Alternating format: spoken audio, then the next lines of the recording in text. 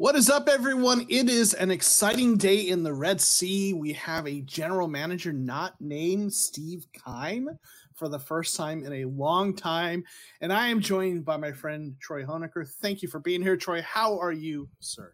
I'm good. Yeah, it's the vibes are up these days. A good press conference. We'll go into it later, but this is his hiring is like a history franchise breaking almost. This is a new world, a new era, as it were. But yeah, I'm excited to talk about it and excited to start the new year off on a good foot. Nice. Yeah, me too. I am excited about the change. We'll talk about that more. We're joined by some folks already in the chat. Thanks for being here. We got Tony Height, Frank Riker, Brian Flores. We'll talk about this later. Maybe both or neither. We'll see. We got Grandizer holding down the chat. Thank you for all that you do, Grandizer. Appreciate you. Chris says no, Frank Reich. Marcus Langoni says kind of like Frank Reich.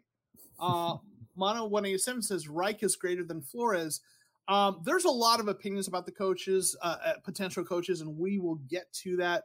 So let's kind of do a little quick kind of synopsis for anyone who's not been following news. And I think if you're here, you probably have to some degree at least of what's gone on in Cardinals land. So obviously, recently it was announced that Monti Ossenfort was hired as the Cardinals general manager. He came to us from the Tennessee Titans organization. And, this is just his Wikipedia kind of, career history as an executive. He had a couple stints as an intern, which is often that's how people kind of start out their, front office career, getting coffee, cutting film, doing whatever they can, wherever they can, with the Vikings and the Texans and the Patriots, then a job with the Texans. And then he came back to the Patriots. And this is really, I would say, the defining stretch of his career. Starting as an area scout, then a national scout, then assistant director of college scouting, and then finally as the director of college scouting for the New England Patriots from 2006 through 2019, a stretch in which they won 4 Super Bowls. And it's an organization that's widely respected in terms of how they build their rosters and their drafting. They struggle with receivers and maybe running back sometimes in the draft. But in terms of drafting offensive linemen and defensive players, and in particular, I think they're really good in from rounds 2 on. Maybe their first round picks are a little hit and miss, depending on they haven't missed on all of them like we have, it seems like.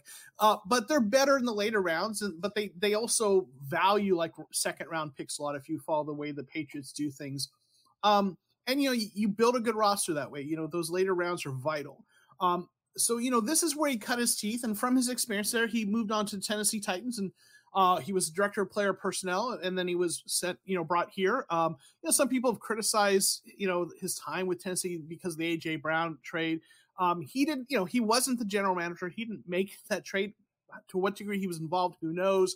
I suspect, though, his role with the Titans was probably more focused on scouting in the draft. But I tweeted something about this. I'm a believer in process over results, that you get the right process in place and you will have good results long term. If you base your decisions over short-term results, the ebbs and flows of things can skew that.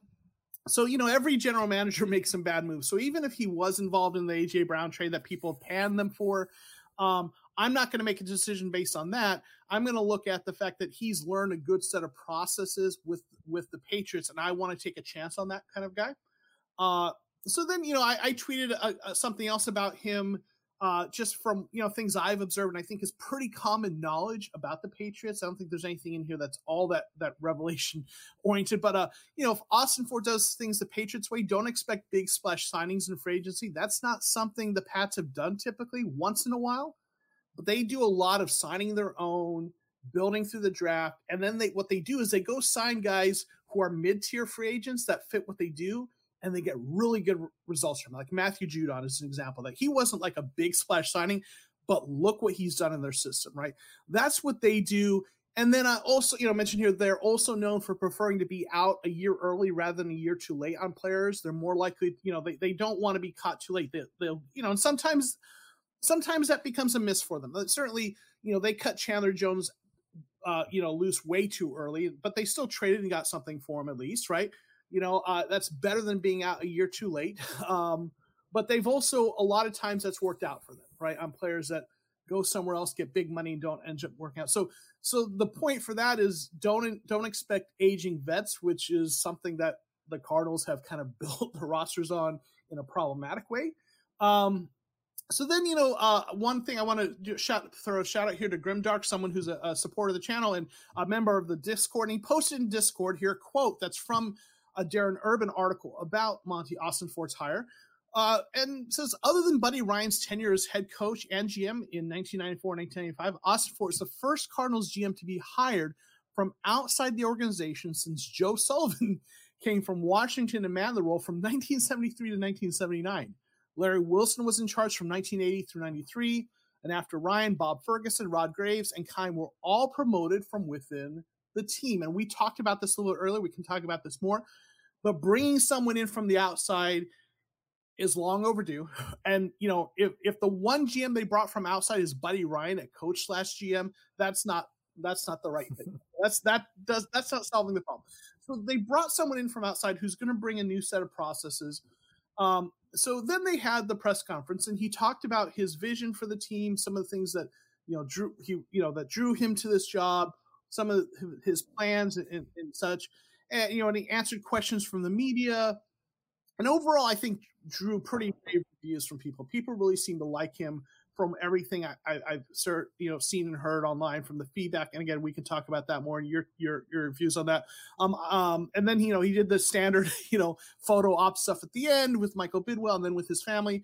And I did a poll on my YouTube channel community page, and generally it was pretty favorable. There were 8% of people who loved the hire. 68% said they were optimistic. 22%, I'm not so sure about this guy, and 1% hated it. And it's worth noting that I put this poll up before the press conference, so I'd be curious how much this might have changed if it was just after the press conference, because there was a lot of positive kind of reaction to that.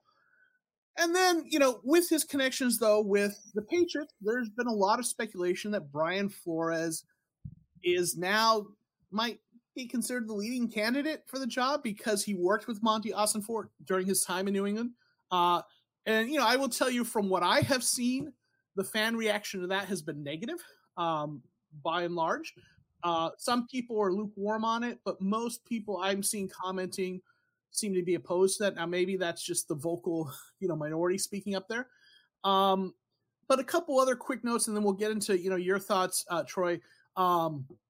Former Colts coach Frank Reich interviewed today for the Arizona Cardinals open head coaching position per sources, tweeted out by Dan Graziano of ESPN.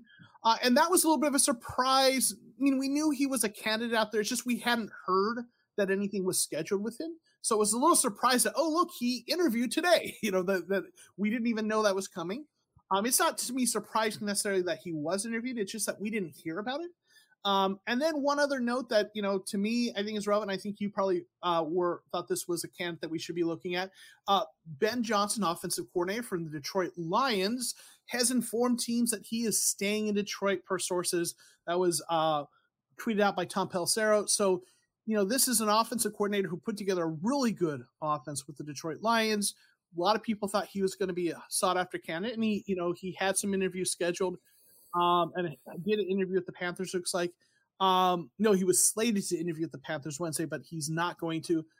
He's a guy that I would have loved for head coach, but he is now off the market, at least for this year. And that is kind of what's gone on. There might be a few more things. So, Troy, what do you think about the Monti Ossenfort hire?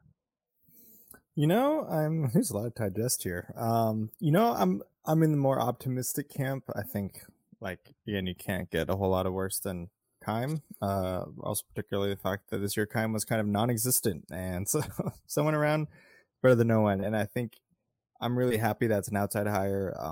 We've always talked about how Cardinals are very insular and very kind of hiring within, as that quote reinforced. So it's nice that Bidwell seemingly is hearing the criticism and reacting accordingly to it. Monti wasn't my number one hope pick, but again, my ideas of the GM were it's all crapshoot kind of in the end. But like I was kind of more in the Ian Cunningham, the guys who were from like the Eagles and the Ravens, because again they were very analytics focused and has a strong background in that.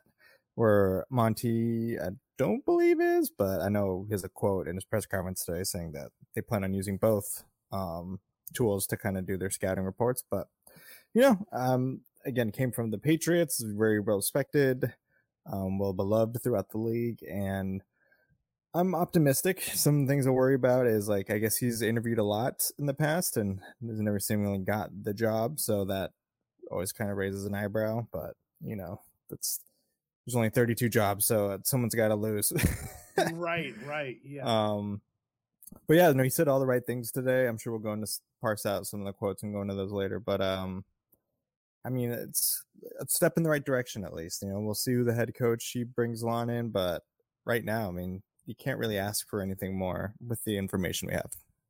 Yeah, and I was with you. I think it's well documented here that I love what the Ravens do in terms of how they run things. I talk about that all the time. So I was in the Ian Cunningham kind of boat as well. That was my favorite candidate, and I obviously knew Monti Ossenfort was a candidate and knew he was well respected around the league. I was kind of neutral on him. Now obviously now he's hired, looked a little bit more into him. I watched the entire press conference actually twice. A few other interviews, and generally speaking, I like the hire. You raise a good point, and I mentioned this in my video. Why wasn't he hired by the Titans? Why wasn't he getting a job somewhere else? But there are only so many job openings. There's only 2 GM job openings this year, so yeah, like you said, someone has to lose out on that. But he does seem to have the right resume, what you're looking for, someone who worked his way up in multiple roles and kept moving up, was part of an organization that's known for having good processes. That's what I want to look for. And people will talk about the results, but I've used this quote all the time, or this example all the time. Like, you can't judge things completely by results because Jason Light came from the Cardinals, and not to say we had great processes. He was, a candidate who obviously had some things, ideas of his own that worked out. And, but if it is a crapshoot to some degree, or at least, you don't know until they're in the job. But if you're going to take a chance on someone who comes from an organization with good processes is, I think, where you look. So I agree. I saw some tweets about, why wasn't he interviewed for the Titans job? And Walter Mitchell, who writes for Revenge of the Birds, a friend of mine who I've done some podcasts with and such, responded. He actually did interview, but apparently Tennessee had not made a decision yet, and he was offered the job with the Cardinals, so he took the job. So maybe it was that situation. Who knows whether or not he was going to have a chance. Obviously, they hired Rand Carthen from the 49ers. I know for myself, the job I'm in now, I was offered a job, and I had an interview lined up somewhere else that I would have probably liked to go, but I had a job offer, so I took it. So I can relate to that. Who knows? I do suspect that maybe one of the reasons he didn't get the jobs in the past it is a couple things. One, I think, his last position with the Patriots was director of scouting. He didn't get to that next position there, director of player personnel. He got that with, he got one of those positions with the Titans, and then had an interview that year, but didn't, get a job. And I will say this, now this is complete speculation. Maybe you can tell me what you think about this. Now, he came across as a little nervous. And I watched some other interviews with him, and he's not as smooth a communicator as Steve Keim was. But Steve Keim was in some ways smooth like a snake, right? So used car salesman. Yeah. Right, exactly. So I have to wonder if maybe, I watched it carefully, and I communicate for a living. I don't, I don't always get the words right myself. Words are hard, but there were a few mixed metaphors and a few gaffes that were minor and inconsequential. He's not a polished speaker. He looked nervous. I wonder if that worked against him, but obviously that doesn't impact whether he can do the job well, right? If he knows what he's doing and he's a good leader, that doesn't matter at all. Like we said, Steve Keim was as smooth as it comes as a communicator. He was quick with the wit. He was smooth. He was schmoozy. but didn't mean he was a good GM, right? So, that to me isn't a thing, but I wonder if that came into play. Bottom line is, though, we've got a guy, we've hired him, has a good background. We're going to see what he can do. It seems like he has a good vision. I'm going to throw some quotes out there from the interview, and I'd like to get maybe your response to them and what you think about them. And how. So one of the quotes that a lot of people have kind of talked about is he talked about how he's going to build the roster. And he said, we are not just collecting talent. We are going to build a team. What are your thoughts on that? That's funny because that's like seemingly in direct opposition to what Keim's kind of philosophy was. I mean, that brings me back to the Isaiah Simmons draft where, 2020, Kyler's second year, we didn't need to spend a premium draft pick on a hybrid safety that no one knows what to do. There was just, he's a freak athlete. He'll fit somewhere. And that's definitely not at all how that works. So yeah, I think that was interesting. It's kind of seemed like he had some like points in his head that he already knew he wanted to like hit, and I think that kind of like saying to signify the changes from before. So yeah, I think that was interesting, and it's like right, like sure you can always take a chance occasionally on a freak, but it's usually on the late rounds where it's not late rounds, or we already have a pretty stacked roster where you can afford the luxury pieces, not. We've already gone through this many times how stupid the Isaiah Simmons draft pick was. But yeah, no, again, it's all about processes and bringing those processes to the Cardinals, where it's seeming one of the complaints or the criticisms that a lot of the outside of the organization would say is just seemed like Steve Keim's drafts were a crapshoot every year. Like every year there's a different. It's like the new shiny object. There's like a different philosophy every year. I mean, like Danny Isabella year, you could tell he just did the PFF draft board because like if you look at like I think the top 4 of PFF's wide receivers, Andy Isabella was like 1, Hakeem Butler was like 3, like just absurdly. It's like this dude just went down like this board, like that's all he did. But yeah, so it's exciting. So real quick, just a logistical note for those in the chat. I realize my chat is frozen, and I don't have any of your chat comments, but I just jumped on to the live stream on YouTube, and I can see there's a ton of comments. So I apologize that I haven't been responding to the chat. I'm going to throw a quote out there. I'm going to have you talk about it for a second. I'm going to leave and come back, Troy. So I'll give you the next quote, and then I'll be back in like 15 seconds. Cool. The next quote, and I know a lot of people latch onto this one. Ego will not be tolerated in this organization. We are going to look for focus-driven and people that are willing to put the team first at every step of the way. And I will add to this, kind of relate to that, he mentioned Buda Baker represents everything we want this organization to be. So I'm going to skip out for a second. I'll be right back. But once you pontificate on that, we'll try to get this fixed. It's a spicy meatball there. For a while, I just thought the chat wasn't updating because no one likes us, apparently. I'm just kidding. So that quote was interesting. Primarily, I mean, a lot of people, let's be adults here. I think we all know the media's latching on to that quote and who they think it's targeted at, and that is Mr. Kyler Murray. But, again, I'm a Kyler fan, so obviously my bias is probably showing a little bit, but I would go on the record and saying I don't think a GM who just got hired in his first ever public press conference is going to take shots at a quarterback he's stuck with for the next 3 years. That doesn't sound like something a very smart man would do. So I think that was just more broad to the organization. I think Keim and it's professional athletes. Egos is part of it. That's what gets them to that level. I'm sorry, there's no professional athlete that's completely egoless or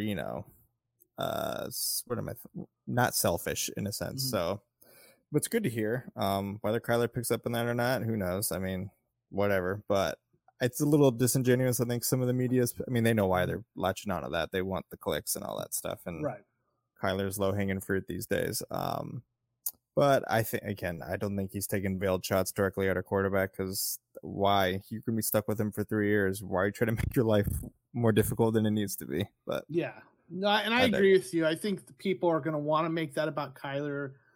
They talked about it later, and someone asked him a follow-up question about that to elaborate on that, and he just talked about that they also asked, was this something that came from Michael Bidwell's interviews with players? And he said it was. Basically, what it really was about was accountability. If the players said they wanted more accountability that they needed. So I don't think it was intended to be just at Kyler. Though, again, fans will want to make it that. Real quick, I got back in here and a lot more chat comments loaded up. I don't see new ones loading, so I suspect there's something weird where, like, the ones that are there when I jump in, I don't know. So Easy No Steroids is here. Appreciate you being here. We've got Blazing Monolith. He's saying no to Flores. Mono 187, keep in mind that Force had 2 OCs at once. Interesting. That's his function. Tony Height, today was a breath of fresh air for all Cardinals fans. I agree. Chris saying howdy, everyone. Thank you for being here. Let's see. We got JD from howdy from Texas. I lived in Texas for 5 years for grad school. I was in the Dallas-Fort Worth area. Thank you for hanging out with us. We've got P. Trepek. Would not mind Flores. We've got, let's see, who else is in here that's just jumped in. See if there's anyone else that I haven't said hey to. Grimdark, hey, that's me on the quote. Yes, thank you for pointing out. That was a great quote. We've got JP here, no to Bieniemy. We've talked about that before. I'm also out on Bieniemy because of just things I've heard. I don't know. We've got Josh Espinal. Thank you for being here. I hope we take Vance Joseph if the Saints try to fleece us for a coach with 1 year left on his contract. I'm out on Vance Joseph myself as head coach. We've talked about before. I like Vance Joseph. I just don't want him as the head coach. Van, I would love, I think he's talking about Brian coming so he can make Kyler less of a baby. I'm a Kyler believer too. So I don't know about that, but I'm not out on Brian Flores like some people are, because I think there's some things he would bring culturally, and it's not about Kyler. I know I've heard the conversations about what he was like in Miami, but there was also some disconnect between him and the general manager and owner. And I think working with the GM who's from the Patriots system, I think there'd be more harmony. You want to jump in on that? Oh, I mean, yeah. First, see Johnny Venables' tweet about this. It is hilarious. And he's like, what life would be like with Brian Flores for Kyler Murray, and it's just hilarious tweets like this guy waking up in a prison bed from like a drill sergeant. It's hilarious. Yeah, the Brian Flores, it's like, I know he's a good coach, and he's like, that Miami defense was pretty legit when he was there.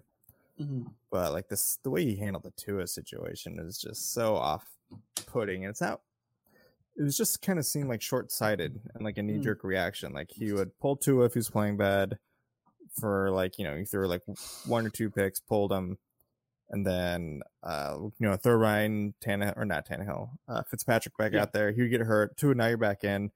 Pull Tua. It was just like nonsensical. It's like, what are we doing here, man? Like, this is not how you treat a guy in a rookie contract. And now Kyler's not on his rookie contract anymore, so he kind of has a different set of rules. Like, he's professional, like, you have to play to a higher standard. But I don't know. I just did not like the way he handled it to his situation. Also, he's like partly suing the Cardinals at the same time, so I don't know how that works. I mean, it's a suit with the NFL. Steve Wilkes is on that, and with the Cardinals kind of part of that, and it's kind of a complicated situation. It's kind of weird. Yeah. That doesn't bother me so much. In fact, I don't know. I think it's a credit to the Cardinals that they're interviewing him despite that. In my opinion, they're like, apparently they loved him. I think it was the Wilkes year, 2019 or something. They were interviewing him, and they loved him, and they I think almost pulled the trigger on it, but. I mean, I also have heard that Tua was not the quarterback he wanted in the draft.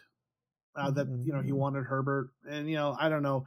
So maybe that's part of why that happened. Anyone who's coming in here is going to have to come in here like signing a disclaimer or whatever that yes, I want to coach Kyler Murray.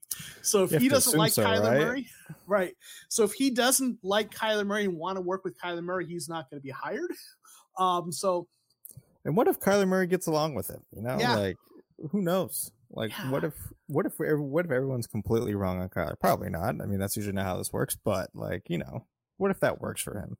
I mean, who knows? I think people, maybe the personalities mesh. I mean, Kyler's kind of a little bit of a kind of a direct person, and a little little, I don't know, abrasive a little bit in some ways, and maybe that works with them. So who knows, right? I'm not. I think I'm not out on Brian Flores like some people are. Although there are some coaches I prefer to him, right? Yeah. Real quick, let me just say hey to a few more people. Then, and I'll say it looks like comments still aren't loading, so I'm going to say hi to the folks who are here. I apologize I can't get to comments like I normally would. The streaming software is being weird. But some folks who've jumped in, Jordan P, thanks for being here. So hard to gauge how he will do. I do think it's not fair to pin bad picks on him, but then it's also not right to say he's a winner because he was a scout for Pats either. And I would generally agree with that. I don't. And here's the thing, like, and I keep using these terms, but it's not about. I mean, they say about being a winner or loser, and those are these vague kind of things. Again, for me, it's best practices and processes. What processes have you learned and practices have you learned? And then do you have the leadership, abilities and the interpersonal stuff? And, it's, to me, it's not about he was a winner as much as he developed processes in an organization that I think does things well, right? The Patriots, especially when you talk about drafting defense and offensive line, they do that particularly well, areas that we need. So with me, again, it's you're taking a chance on a guy who learned his processes somewhere that I think they have good processes. That's really kind of what it is. We've got Chris R. I'm cautiously optimistic about Monty. Thanks for being here. We've got Saltiest Gamer saying, what's up, everyone? We've got Brian Perkins, Elawan. Joe, you're the man. Thanks for all your hard work. Brian is such a kind person, always very supportive. I appreciate you, Brian. Thank you for being here. We have Cruz Aispuro, channel member. Thank you for your support. As long as we win, the head coach could be a cactus for all I care. Amen to that, right? Howard, thanks for being here. I wouldn't hold it against him for not getting a GM position. BA missed out before finally getting a head coach job. That worked out pretty darn good. You're right. Grimdark points out something. Jason Light came from the Patriots before he was with the Cardinals. That's interesting, right? People are kind of saying, well, Patriots folks aren't successful, and as head coaches, Mike Vrabel's kind of been the most successful of them, and they haven't, Brian Flores is like the second most successful. So with the coaches, that's fair. With the GMs, you've got, the guy in Texas, with the Texans, that's maybe it's a little lukewarm on him, but Light came through there, so that's interesting to note. See, there's a few more folks. Kyler Murray apologist. Flores is an Amtrak trail derailment, so I guess you're against him. Let's see, and I think Daryl Gray, thanks for being here. Kime has been selling snake oil for years. We got level 7. I think Vance or Flores is getting the job. I don't think Vance is. I just don't. I don't know. Maybe you can comment on that. No, I don't think so either. I think the external GM hiring kind of put the kibosh on that. I would generally agree. I think that if they were hiring Vance, they were probably also going internal.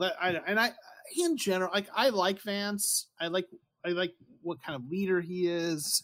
I always enjoyed his press conferences.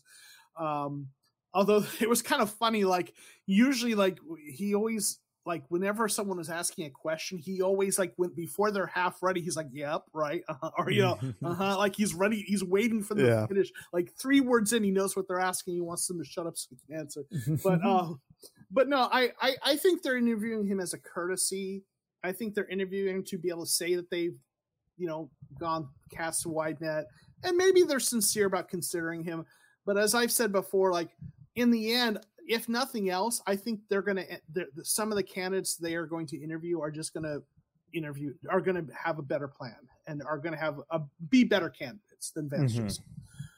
So I just think he's not going to end up getting the job.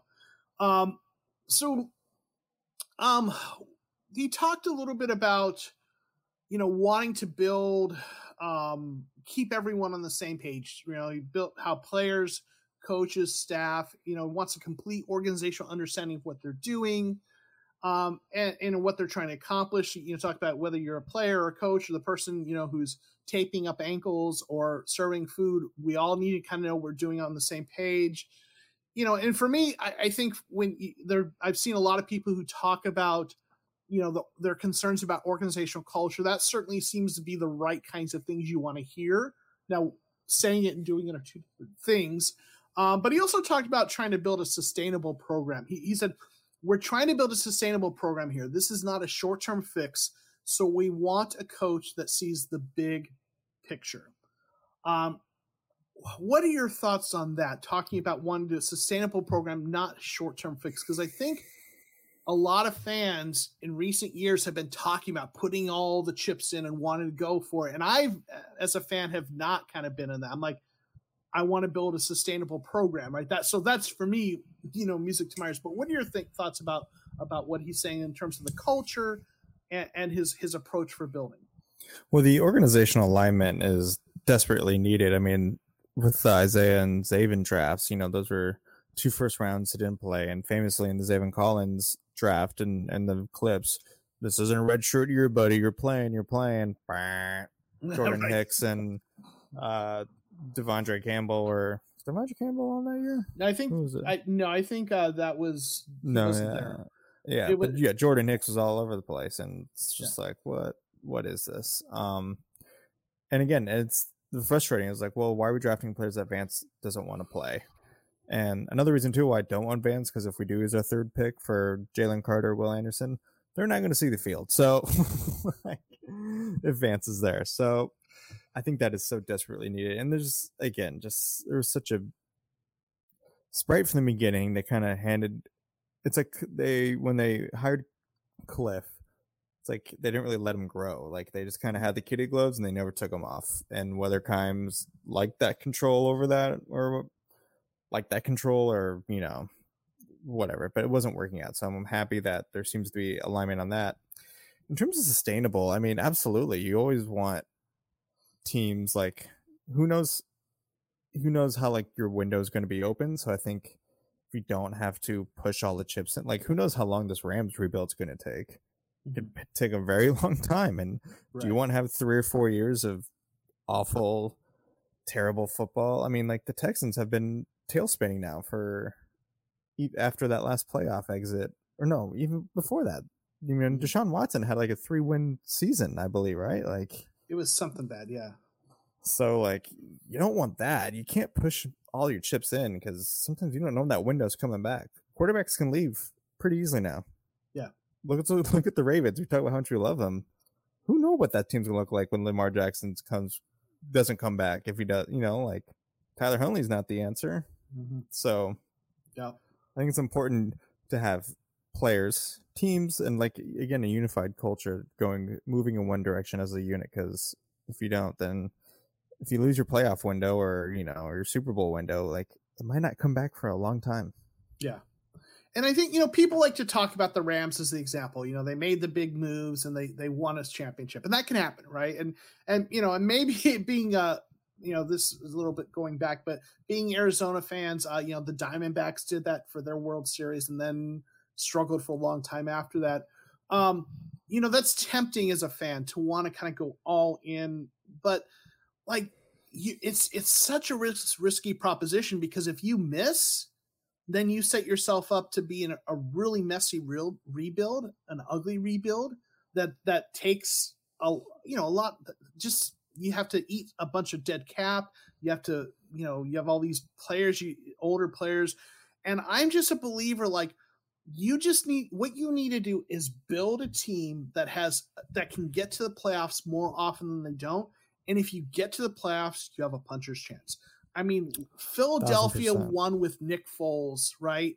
You so many times you see, yes, of course, a team that has someone like Tom Brady, and like the Patriots is going to win a lot if you have the GOAT, or if you have Pat Mahomes, you have a better chance. But if you have a team that can get there consistently, you just need to get hot at the right time, right? And you saw the Giants won a couple Super Bowls that way.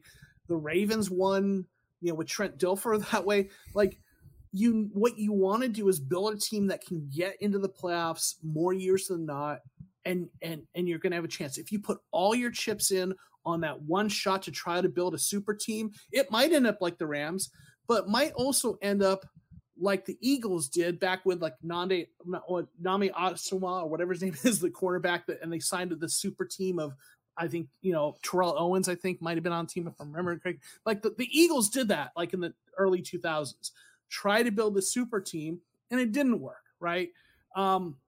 So, it works when it works, but I'd rather, build a sustainable team and have those chances, like that. So that's my take. So I like that.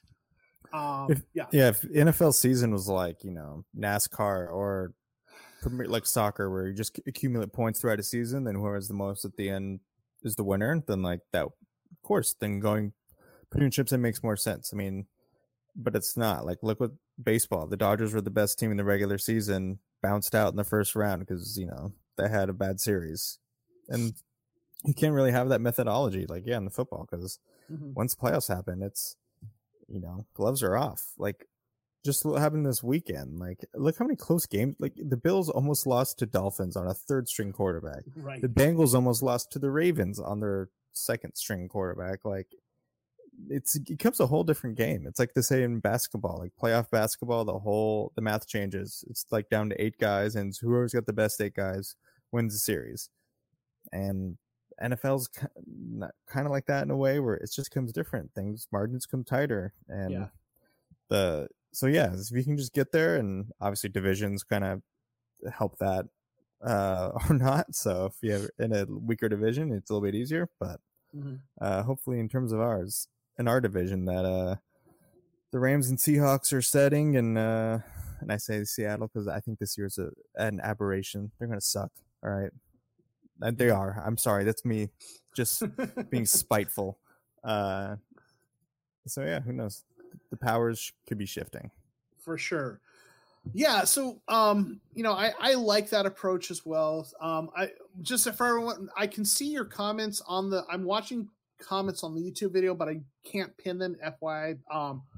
Someone mentioned, there was a video that I shared this on Twitter after it was shared by Rashad Haynes in the Discord. It was a video from the Patriots organization from a few years back when Ossenfort was part of the organization, and he was featured a lot. So it was really interesting to see that. And, Bob is saying here in the comments, I watched a video with the new GM on the Patriots channel, and he said, rule number 1 is don't draft or scout with your heart, be real and do what's best for the team.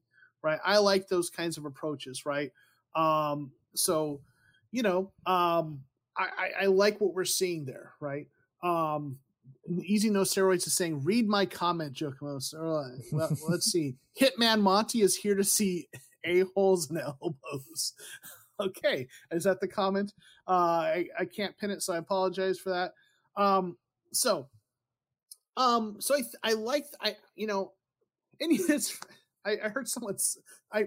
going to butcher this. Someone said this in Discord that again, I'm going to totally butcher this, but would you rather take Steve Kime making the pick or a monkey flipping a coin, right? Coin every time, right? Yeah. But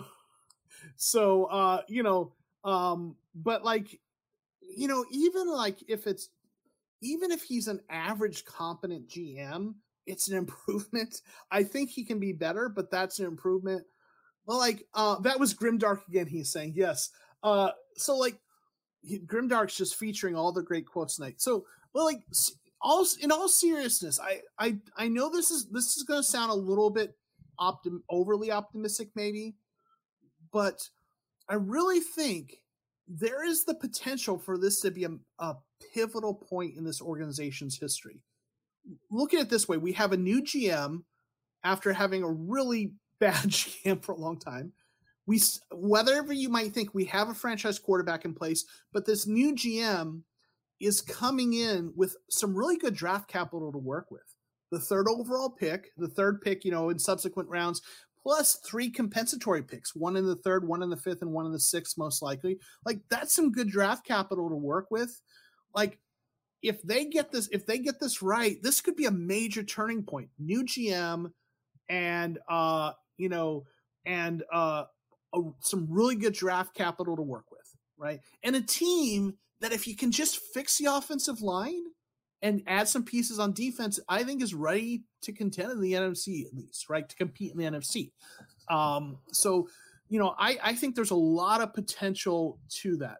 Real quick, Sam Sakaria has a super chat. Sam, I can't pin your super chat because the streaming software is being weird, so I really apologize for that. But Sam has asked a question.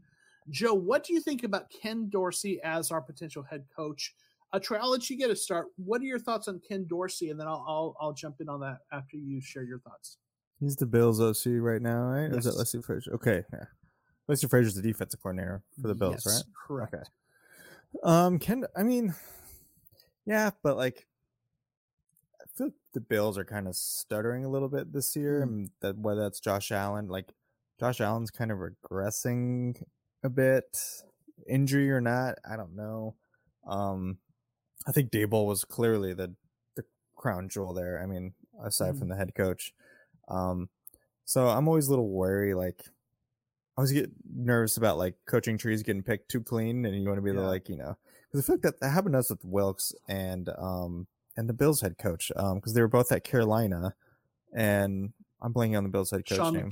Sean McDermott. He was the DC. I believe Wilkes was like the linebackers coach, then went to DC, then came to us, correct? Or it was like a weird thing, but like we didn't get the good one. We got the rotten tomato, and they got the crown jewel, to put it frankly. Which is, hey, Wilkes is turned out to be, be an all right coach, I believe. But which, I mean, it's so funny. We were talking earlier in the season. We're like, when people asked, do we feel like we screwed with Steve Wilkes? And we're both like, no, he hasn't done anything since then. So like, I don't feel like we screwed up. And then he ended up being a pretty good interim coach. So it's like, well, guess we're wrong. I follow some Panthers content creators. I know Grandizer also follows PMP, I think, podcast. They do some really good work.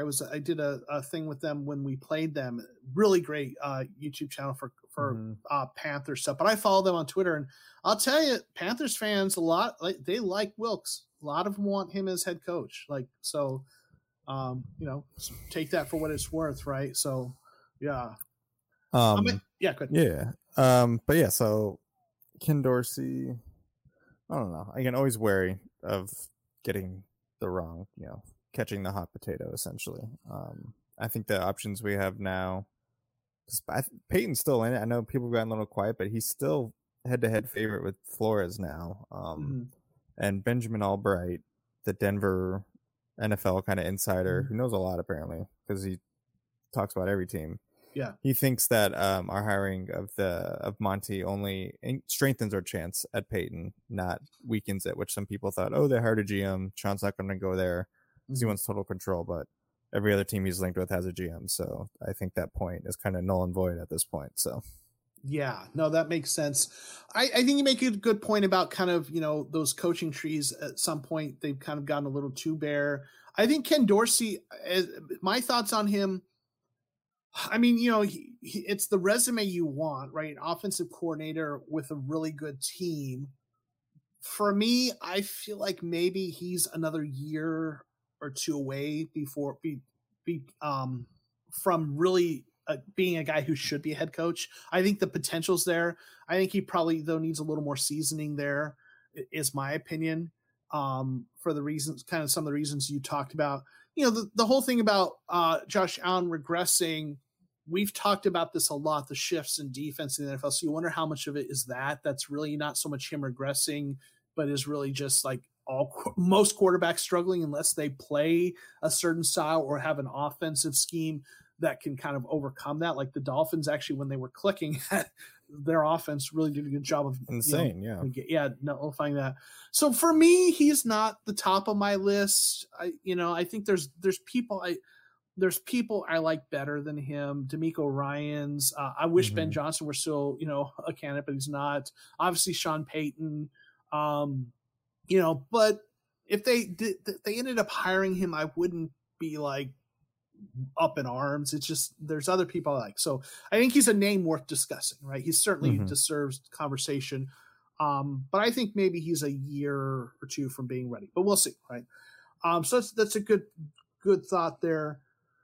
So there's a lot of talk about what to expect. I think though, and I shared that tweet earlier, but I think Cardinals fans need to prepare themselves that this is not going to be a big splash free agency. I think what you're going to see in free agency is you're going to see some offensive linemen. You're probably going to see some players that have history with whoever they hire as coach, because you always see that they bring in kind of some journeyman veterans who come in to help kind of establish the culture, expedite the implementing of the system, things like that. So I think what you're going to see is they're going to hit on a few key positions.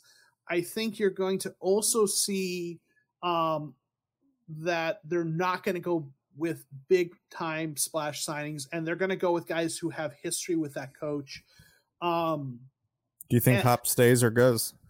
And that's a great question, because people are commenting on it like, hey, we're going to have even more draft capital when they trade him. So I want to actually read a quote from Michael Bidwell, because he was asked about that in the press conference. And I think his response is actually, he doesn't say any much, but it's still, to me, kind of telling. So someone was asked, there's been speculation about DeAndre Hopkins getting traded. Is that going to happen? And, when they were asking Monti, they said, but if you want to, comment on this, obviously, Mr. Bidwell, and Monti just looked at Michael Bidwell and did not. He wisely deferred. But Michael stated, we talked about a number of things, but those are just some of the things that he, Ossenfort, is going to be evaluating. So as he said, he's only been in the building for a few hours. He doesn't even know his way around. So I think he'll be working on that in the coming weeks, and I'm sure we'll talk about that more. Like if you have no intention, right? If you have no intention of trading Hopkins, you're gonna say, we're not in the business of getting rid of great players. We love what Hopkins brings. We don't have any plans to trade him. But to me, that answer suggests it's going to happen. What do you think? Yeah, they're throwing it out there. They're suggesting it because they want to see what offers they're going to get. Yeah. They want to see what teams are going to throw at them. I mean, hell, every Saints fan says that's give us Hopkins, we'll give you Peyton, and Hopkins in a set, whatever magical numbers they want to throw to get Peyton. Who knows? So yeah, I think if, again, I don't think, as long as they don't get fleeced or gives Hopkins away for pennies, then I'm for the move away, because I think you got to rip the Band-Aid off. It's either now or next year. So, and again, the way he's coming from the Patriots, never had a dominant receiving core. It was like Julian Edelman, Wes Welker was like their backbone of their receiver core for a long time. So maybe his first move is probably going to get Andy Isabella back, unfortunately. But they had Randy Moss for a short stretch. Yeah, that was great. Yeah. But no, they always, and that part of that's their offense. They attack the middle of the field, so they always worked with the tight ends and the slot receivers, and didn't really emphasize his outside receivers. So that's the Patriots kind of offense, and that's their coaching. I think like I love DeAndre Hopkins as a player. I loved him when he was with the Texans. I just always appreciated the way he played the game. He seems like a good person in the community, and things like that. But I've said this, before, he's going to be 32 years old by the time this team is realistically ready to make any waves, right, in 2024. Yeah, I don't blame him for wanting to move. Like, he's only got 1 or 2 years left of peak, of his career. Maybe he might want to be one of those guys that goes out early than later. So you got to maximize it while you can. So I don't blame him. And I have to wonder, and this just occurred to me, just watching his teammate, longtime teammate and friend J.J. Watt retire in a way that, listen, I love everything that the organization did for Watt, what the 49ers did for him. I'm not a 49ers fan, but much respect to what they did at the game. And I loved what we got to see on Hard Knocks, the behind the scenes stuff. And J.J. Watt is a rare human being in so many ways. But I think he watched him go out with the Cardinals on a losing season. Right? Getting blown out in that game too. Right. And I think as much as he loves Watt, I have to wonder if he's looking at it and thinking, that's not what I want from the last couple of years. Oh, no. Yeah, Get me to a 1,000%. contender. And people have speculated, and I'm not the first person to say this, but the Patriots actually would be an interesting destination. Yeah, but are they going to be a contender though? They're not a top contender, but Belichick, you never count him out. I mean, for sure. Just that division's so tough. It is. Yeah. And Mac thrown to you. Oh Lord, have mercy, Mac Jones. Now I've seen Howard mentioned this in the chat. D-Hop for Peyton, and I've seen other people say that, but like Hopkins has to waive a no trade clause. And I would be shocked if he was willing to go to New Orleans. I just don't see that happening. They are going to be in cap hell this next year, like $60 million over if they don't cut players. They don't have a quarterback, you believe. Like if he wants to leave the Cardinals because it's a mess or they're not ready to win, the Saints don't even have a quarterback and they don't have a pick to take that quarterback this year, I believe. So like they're in worse situation. Right. So for the Cardinals perspective, if you can trade D-Hop for Peyton, don't have to give up your first round pick. That's great. But I just don't see that as happening. But I do, I think Hopkins is going to move. I don't hate it. I would like it if we could keep him, but if he wants to go, then, I hope he goes somewhere and gets, and is successful and we get some draft picks that we can build with. So yeah, I don't know. Other thoughts on this, anything else? Like I kind of mentioned some quotes from the press conference. Was there anything else that stood out to you about the press conference or thoughts on the Ossenfort hiring, what it means, how he's going to approach things, or anything else that you want to clear from your notebook we haven't had a chance to talk about? Just one thing was, I know a lot of people were kind of concerned, worried about like some of the Titans stuff, like the AJ Brown trade or the Titans kind of inability to draft really that great in this past two draft classes. You have to remember what his job title is. It was like player personnel. And if you look up, I think I saw this on, I believe it was K1 since day one's Twitter feed about what that job title entails. His job's strictly just getting free agents and scouting other players on teams into the door, into playing. And if you look what the Titans were doing, they were very good at that, at getting bodies in to fill, because the Titans were like probably one of the most, like, if not the most injured team, like next to us, like right there this year. Yeah. And they ran it till the end. I mean, they almost beat the Jags on the last game to get into the playoffs with Josh Dobbs. Like, they were really good at just filling bodies and getting them going and playing, well. That's probably, and that's a Rabel thing too. But so that has to make you feel good about it, that like the job title he had, like he was very good at that position. Yeah, I remember when they promoted Adrian Wilson and Quentin Harris kind of to the interim kind of co-GMs or whatever, looking at their original job titles, and there's the it's director of player personnel and developer or director of pro personnel or something. There's these two titles that are often used. Yeah. And I forget which one is which, but one tends to be focused more on scouting in the draft, and the other is more focused on free agency and scouting other teams' players and things like that. That's kind of loosely how those two divide up. So it sounds like he was more the free agency and scouting other teams' players side of things. So yeah, so we'll see how it works out. I like what I saw. I thought he came across as sincere, thoughtful. Johnny Venerable tweeted about how every person who asks a question in the media, he always responded with saying their name back to him as hell. It's nice to meet you, and that matters. As that those kinds of little things matter. And that Steve Keim maybe didn't always treat people that way. I liked what I heard in terms of his approach and how he plans to approach building the team. I liked everything I heard. And, and I liked that, again, he seemed like a genuine person who I think people will respond to that much more than they will to the snake oil kind of Steve Keim. Right. So I'm optimistic. We got to see, we have to see how it works out over time. He's got to implement those processes and they've got to work. We've got to get the right coach. but I am cautiously optimistic, right? So yeah. I wonder what Cliff Kingsbury thought when Frank Reich interviewed. He's like, if you wanted someone to lose down the stretch, you had him in the building. Like, what are we doing, guys? Come on now. Let's talk about this just a little bit. Like Frank Reich, like, you know, a couple of the you know, D'Amico Ryans is a candidate I know I like, and I think you view him positively. And then obviously Brian Flores, a defensive minded coach that people don't view as favorably. I like Brian Flores. I'm just maybe an outlier. I like the fact that he basically just got to work under Mike Tomlin for a while. So I think he's going to pull something from that.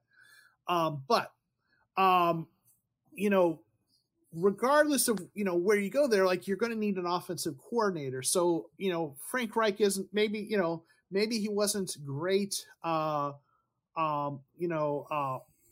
a head coach. He had his moments, but he also had some issues.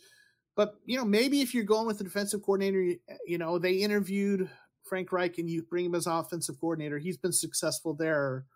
How would you feel about Reich as an offensive coordinator with one of those defensive type coaches? I think I'd be okay with that. The thing that worries me is when the Colts offense was good. They were running the ball effectively and well, and they had a pretty good offensive line. I don't know if we're gonna have the personnel to do that per se. But I mean, that Eagles team was good. He does well with the quarterbacks. I mean, he kind of just got let down by Wentz there in the end, which is the story of everyone's life. I'm okay. He doesn't fire me up. You know who does fire me up? And name's been circled as Todd. Have you been seeing this, Joe? I was on it early. Todd Monken. His name's been circled around. He's not going to go. He's going to stay at Georgia. But okay. But people are talking about him. I was like, I was on it early. There you go. You were an early adopter, as they say. Early adopter. Nice. But the thing that worries me, like, out of all the playoff coaches, the 8 left, 7 of them are offensive head coaches, and like there's only one defensive one. So yeah, that trend is slightly worrying. But. And you know, that's the way the league has gone in. So, you know, we talked about this, I think, last week. You know, I'm not completely out on the defensive coach thing, but you got to get it right. You got to get the personnel right. But like, if you have a good defense, you're a lower variance team, right? You can win ugly games, and you can win games when your offense is on, right? And so I like that. It's, you know, it's not as sexy as the high flying offense, but I feel like it's you know, there's less variance, right? The standard deviation is lower, statistically speaking. But I also like going with an offensive coach. So, you know, obviously though, Sean Payton is the big fish, you know, in the sea, and everyone's talking about. And, you know, you mentioned that Benjamin Albright, who I follow on Twitter, you know, and seems, even though he's focusing on the Broncos, seems to be connected and have, you know, knowledge about what's going on, thinks that that's going to increase their chances because I think one of the things they're saying is, you know, they're all Belichick guys or Parcells guys, right? You know, and maybe that's it.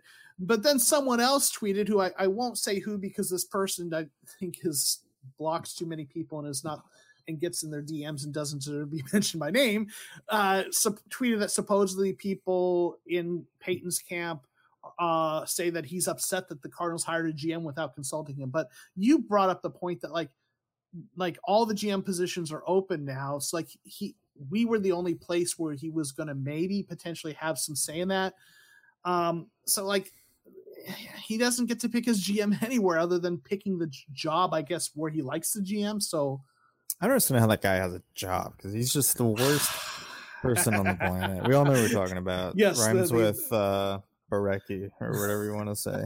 Yes, used to work for the Cardinals media and blocks everyone. I used to be blocked, and I literally never commented on anything he ever did or replied. Somehow I got blocked, and I don't know why. And I kind of raised a big stink on Twitter, even tagged Mark Dalton of the Cardinals, just like, hey, you know, it's a bad look for you. A guy represents you is doing this, and a bunch of people commented and whatever, and like, yeah, I've been blocked too. And then I'm not blocked by him, so I don't know. I don't know how or why I got blocked. You made it to the ninth ring of hell. Right? I have to wonder if literally like his boss, Mark Dalton, saw the tweet and because a bunch of people, not because it's me, but because a bunch of people commented on it and had a talk with him, you got to stop. I don't know. Yeah, he doesn't work for them anymore. I think he doesn't. Works for the radio station, or I don't know what he does. I think he's got his own podcasting. So anyway, yeah. Oh, have fun with that. I don't know with Peyton. He was just on the herd, and he didn't mention he was interviewing the Cardinals, but he's supposed to. And people kind of took that. I mean, who knows? His odds are still co-favorites with Flores, 350. But again, the Vegas coaches hired and fired polls are always so like Cliff was the favorite to be fired for like 2 years in a row. Right. So, a blind squirrel finds a nut every once in a while. So, and I'm not into gambling or betting much, but I don't know a ton about that stuff, but I know just a little bit. And I know those Vegas lines are part of function of what they think will happen, but they're also part of function of where the betting action is and trying to influence that. Mm-hmm. So 1,000%. I think Brian Flores being like one of the top people in the betting, for example, is part because he is a serious candidate with those connections, but it's also part that so many people are now starting to bet on him. They want to minimize their liability if he is the head coach, right? By making the odds, the payout less, right? The interesting and maybe slightly worrying thing about Flores is like, he's only been linked to us for head coach, like as a head coach. Like I don't think he's linked to anywhere else. Yeah. So that should be like, why is he not going anywhere else? Like, why is he only want to come to us? Like, or whatever. That's weird. I don't know if I like that. Yeah. Let me throw another wrinkle out there. He's not a defensive coordinator right now. Right? No, he's a linebackers coach, Steelers, right? Right. Yeah. And maybe some other thing added on assistant, whatever. So, you see it sometimes where people come in an interview for the head coaching position, but then end up becoming, it's also an interview for a coordinator. So there's also the chance that he ends up being a coordinator, right? So candidate. So depending on who they are. So it's interesting too, because like the rumors was Sean Payton and Vic Fangio were teaming up, creating a super team of coaches. And, but he interviewed separately kind of as a DC coordinator for the Panthers, and he's like, I think it's the only interview I've ever heard of him going, which is interesting. I don't know if that thing's still happening, or maybe he's just going to get a job that he can get, or there's a point where the jobs start running out. So I think Johnny Venerable kind of put it good, as like, we're not hearing much about, like, Bidwell's kind of keeping things close to the chest. Like, no one really knew if Cliff was going to get fired. Some people had good ideas, but no one really knew. No one knew or Monti was going to be the candidate until like it was announced. So who knows? Yeah. We'll see. There's a lot going on. It is an exciting time though. Like we said, ding dong, the witch is dead. Keim isn't the general manager. Someone other than Steve Keim is going to be making the picks this year. Like, to me, like we said earlier, give me the monkey flipping the coin over Steve Keim right at this point. So, like, that's exciting. We're going to have a new head coach.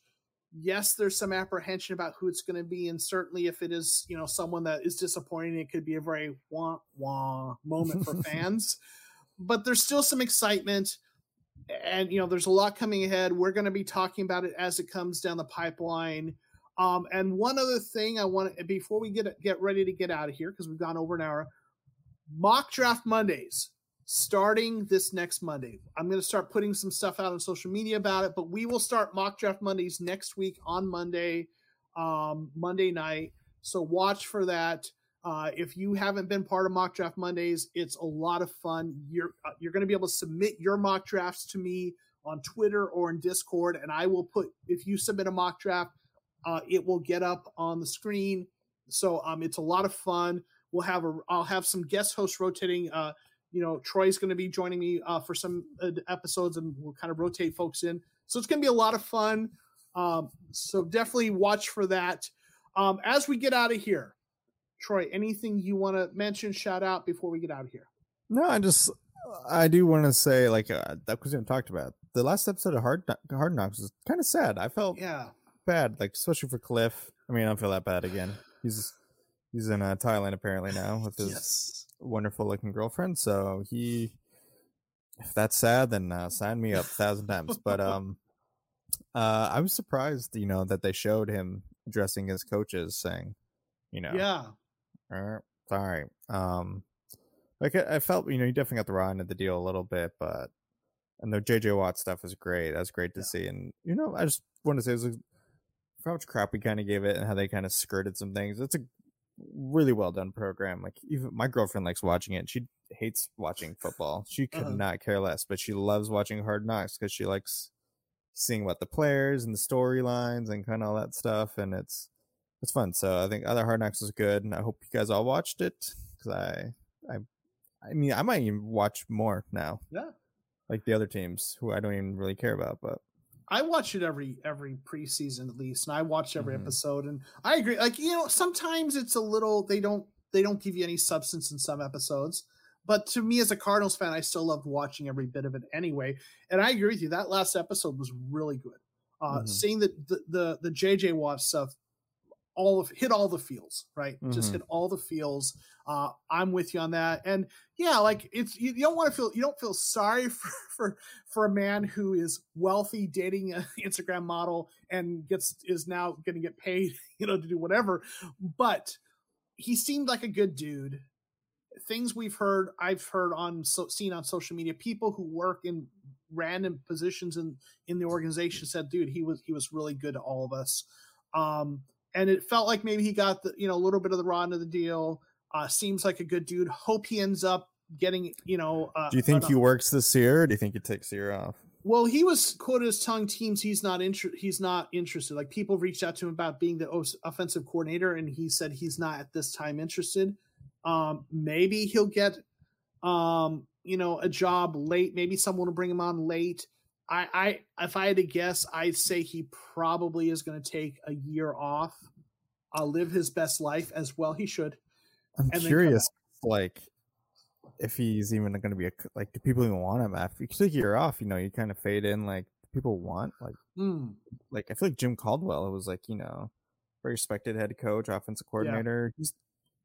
He can't get a job, but his name floats around, but he's hadn't had a job in a couple of years. He almost have to strike while the iron's hot, like, and keep it going. I think 1 year off, he'll get it. Someone will bring him in as offensive coordinator. I think he's. People keep saying that the Patriots for him, and I think that makes a ton of sense. As a place for him. So I think McVay wants him, which that would just be hilarious. Right, that would be right. Yeah. So I think he'll end up somewhere. I think he'll take one season off. I think he'll come back. I do think he'll get a job somewhere. And I think he's, people, this isn't, again, this is not news I'm saying here.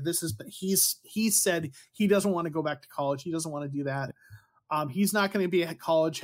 Maybe he might be a coordinator, but I think even if you're a coordinator, you have to be involved in the recruiting stuff. So he probably wants none of that. I think he's going to come back in the NFL as a coordinator somewhere. And maybe eventually become a head coach again. And, we talked about that before. Maybe do a good job once he's learned, had some seasoning. But, so we'll see, for sure. I want to real quick and remind everyone, listen, folks in the chat, thank you all for being here. I mentioned this earlier, but if you came in late, the software or the website I use for streaming is being weird, so it's not loading your comments. So I haven't been able to put new comments on the up on the stream, but I've been reading your comments as I can lately. So thank you all. I apologize if I didn't say hi to everyone, but I definitely appreciate you. This has been a lot of fun, hanging out with you guys. And there's going to be a lot more coming. We're excited. So I'm going to go ahead and throw up the shout outs to the channel members. And then we're going to get out of here. Thank you all and everyone. Peace.